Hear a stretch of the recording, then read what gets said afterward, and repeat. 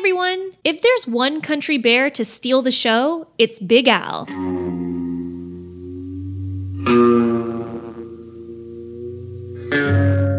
Big Al isn't just the big bear who might have had a bit too much moonshine before taking the stage at the Country Bear Jamboree. The look of Big Al is based on the Disney animator and show writer Al Bertino. Bertino helped to create Disney attractions Mr. Toad's Wild Ride, The Haunted Mansion, and of course, Country Bear Jamboree. And in the attraction, he's voiced by country music singer Tex Ritter, singing the famous Blood on the Saddle. To promote the opening of Country Bear Jamboree in 1971 at Magic Kingdom, a book was published called Big Albert Moves In. In the book, it tells the tale of how Al ended up at Walt Disney World. After performing through autumn, he missed the chance to find a place to hibernate for the winter. So, he moved down south and ended up finding himself at Frontierland. After meeting the other country bears at Grizzly Hall, they offered him a place to stay and a job performing in their show. In 1972, the Country Bear Jamboree original soundtrack was released. Inside was a biography of Big Al, detailing his hometown is Pocatello, Idaho. He was born in a cave next to the Princess Theater and has been playing guitar since he was a kid. The problem he encountered, though, was that he kept getting bigger, but his guitar stayed the same size. But it never stopped him from playing music.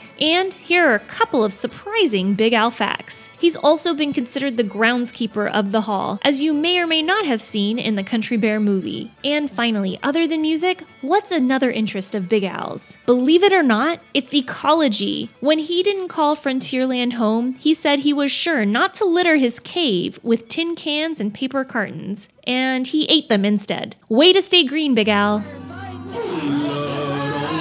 Wait a minute. Hold the phone down there. You've had your turn now. Henry, leave him now. Hey, gang, hit it.